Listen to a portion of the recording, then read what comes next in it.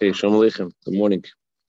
So yesterday we began learning about the connection between the story of Purim and the time of the year in which it's read.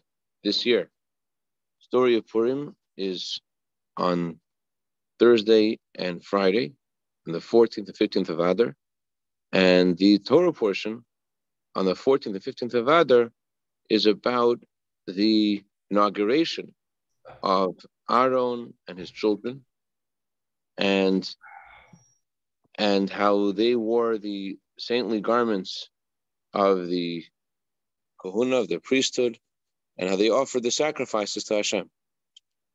And the Rebbe said that just like in the Torah portion that we're reading, Aaron is wearing the saintly garments, and his children are wearing the saintly garments, and they're eating the sacrifices, so too we find in the story of Purim that Achashverosh wore the saintly garments of the Kohen Gadol, and he also had a feast. And therefore there's a connection between this Torah reading and the story of Purim.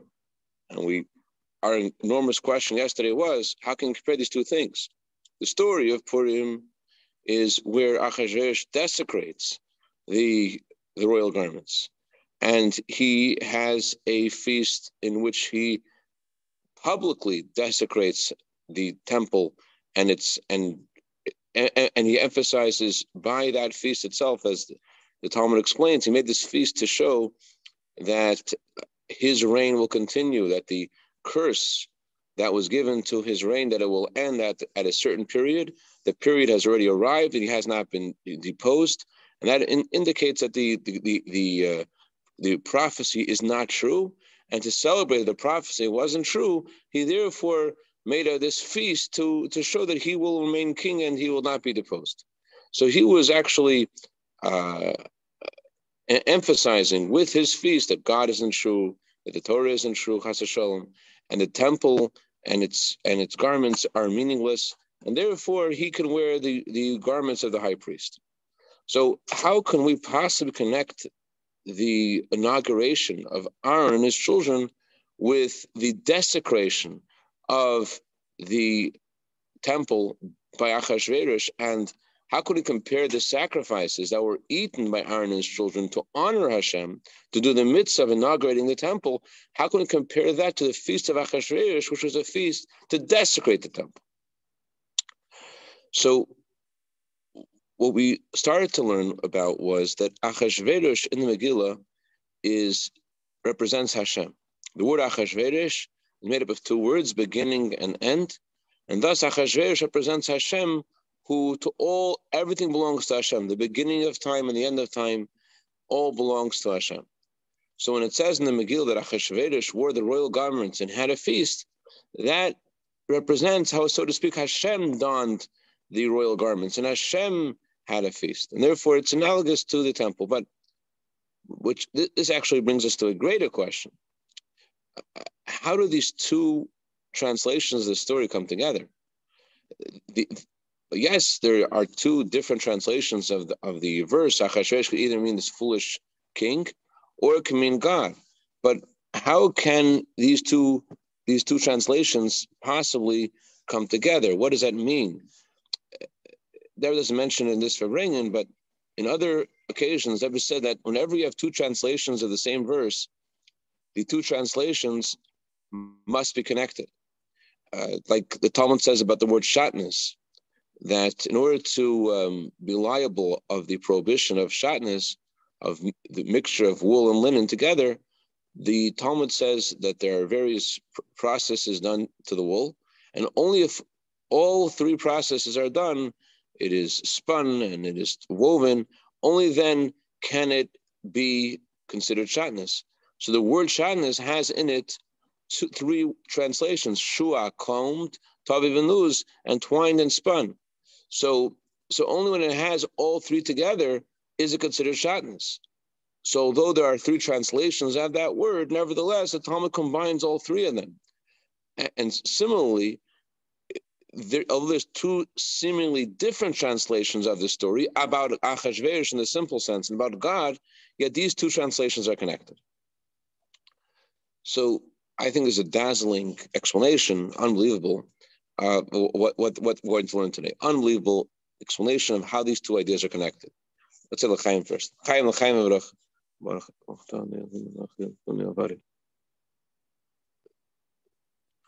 Okay, it says about the coming of Mashiach. It says that the knowledge of God will fill the world like water covers the ocean bed. So the idea of a covering is associated with the coming of Mashiach. Mashiach is about a time when the knowledge of God will cover the world. The emphasis of things being covered when Mashiach will come also means that there are some things, even after Mashiach comes, that our way of connecting to them is through concealment.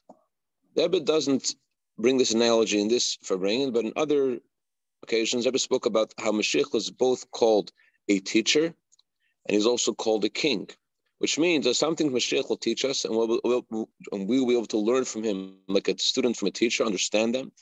And there are some things that Mashiach will give us that we won't be able to process in that kind of way. Instead, it will sort of be like a king who just rules over you without you understanding exactly what he is saying and why he is saying. You're just following him. Nasa and Ishma, we shall do before we understand, because the king said so.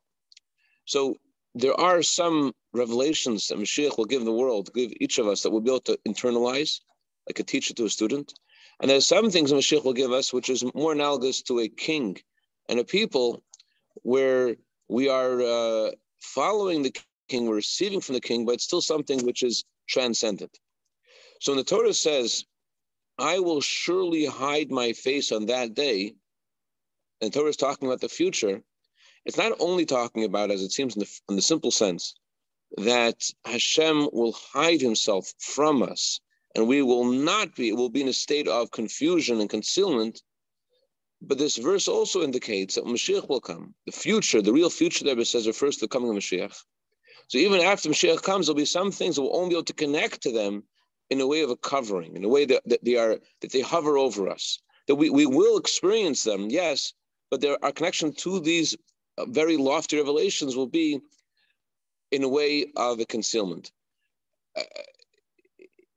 And the reason we're going to be given that revelation is because of our effort in a time of absolute concealment. In other words, there is the translation of the verse in the simple sense. Shall I hide my face on that day? On the simple sense, is talking about God hiding. Not only is he hiding, he says, hide shall I hide, which means not only is he hidden, but even the fact that he's hiding from us is also hidden.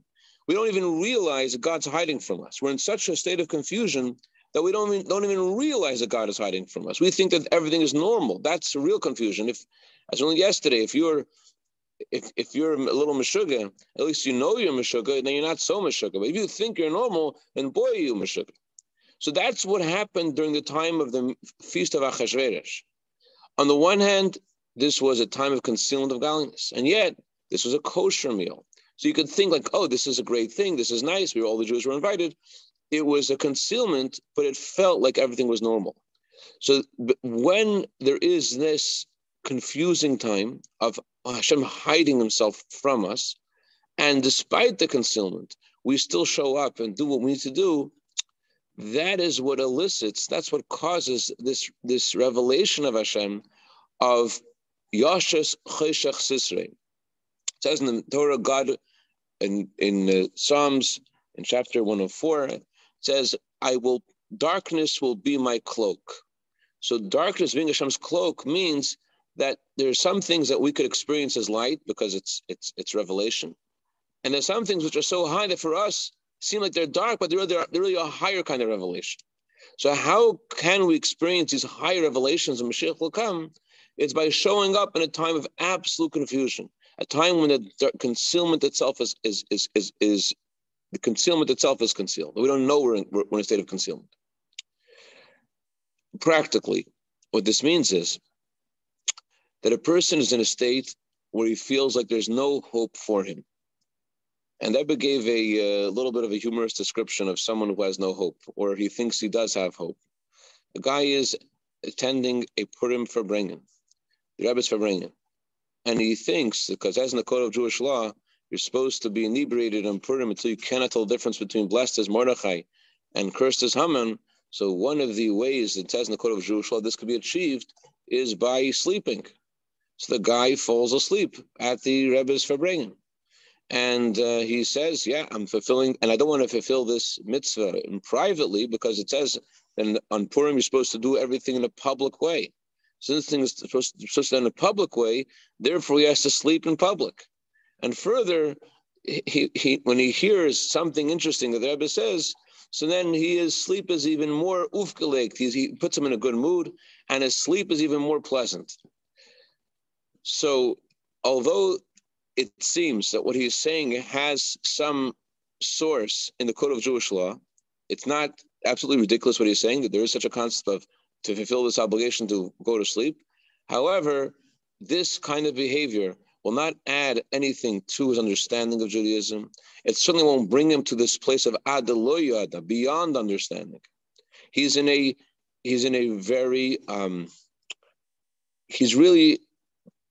holding back from where he needs to be.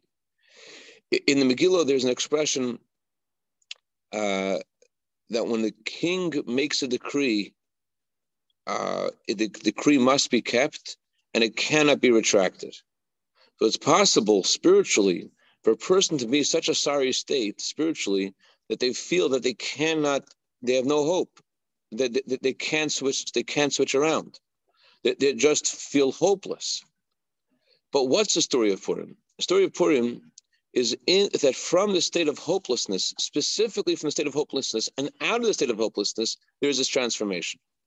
There's a difference between the celebration of Purim and the celebration of Chanukah and the celebration of Pesach. Chanukah, it says that the Jewish people warred against their enemies on the 24th of Kislev, and they celebrated peace from their enemies on the 25th of Kislev. That's what the word Chanukah means. Chanu Chafei, they rested on the 25th. On the holiday of Pesach, it says, in the very same day, there was a calamity, there was Naguf that happened to the Egyptians, and there was Rafui, and there was healing, and there was salvation to the Jewish people. But yet, even on Passover, even on Pesach, where we have simultaneously something great happening to us and something horrible happening to them, which indicates this kind of like revelation, which isn't limited to one kind of expression, Purim is even greater. Because in Purim, it's not just that there's a two opposite things that are happening, one to the Jews and one to the non-Jews, one to the anti-Semites, but on Purim, something even more amazing is happening. On Purim, the Jewish people were meant to be annihilated, they were decreed that they should be annihilated. And the very Jews who were supposed to be Chas Hashem, which were decreed upon, they should be annihilated. And this decree was in such a strong way that it was impossible to annul this decree. On that day, they themselves, the Jews which they thought they were supposed to kill on that day, they're allowed to kill, and they should be decreed to kill. Those Jews, they took the reins and they actually destroyed their enemies. Things turned around. There's a complete turnaround. It went from the destruction of the Jewish people to the destruction of the anti-Semites. So this is also highlighted in the lottery, which is the name of the Megillah, the Megillas Esther, and the name of the holiday of Purim. Megillas Esther means revelation, Esther means concealment, and the name Purim is associated with a lottery. Why is it called the name lottery? It's called the name lottery on the surface because Haman made a lottery to find out when is the best day to destroy the Jewish people. So why is that the name of our holiday? That's like Chas Hashem. It sounds like naming a holiday gas chamber, because that's the means to which Haman decided to annihilate us with, therefore making a holiday called lottery. What does that mean?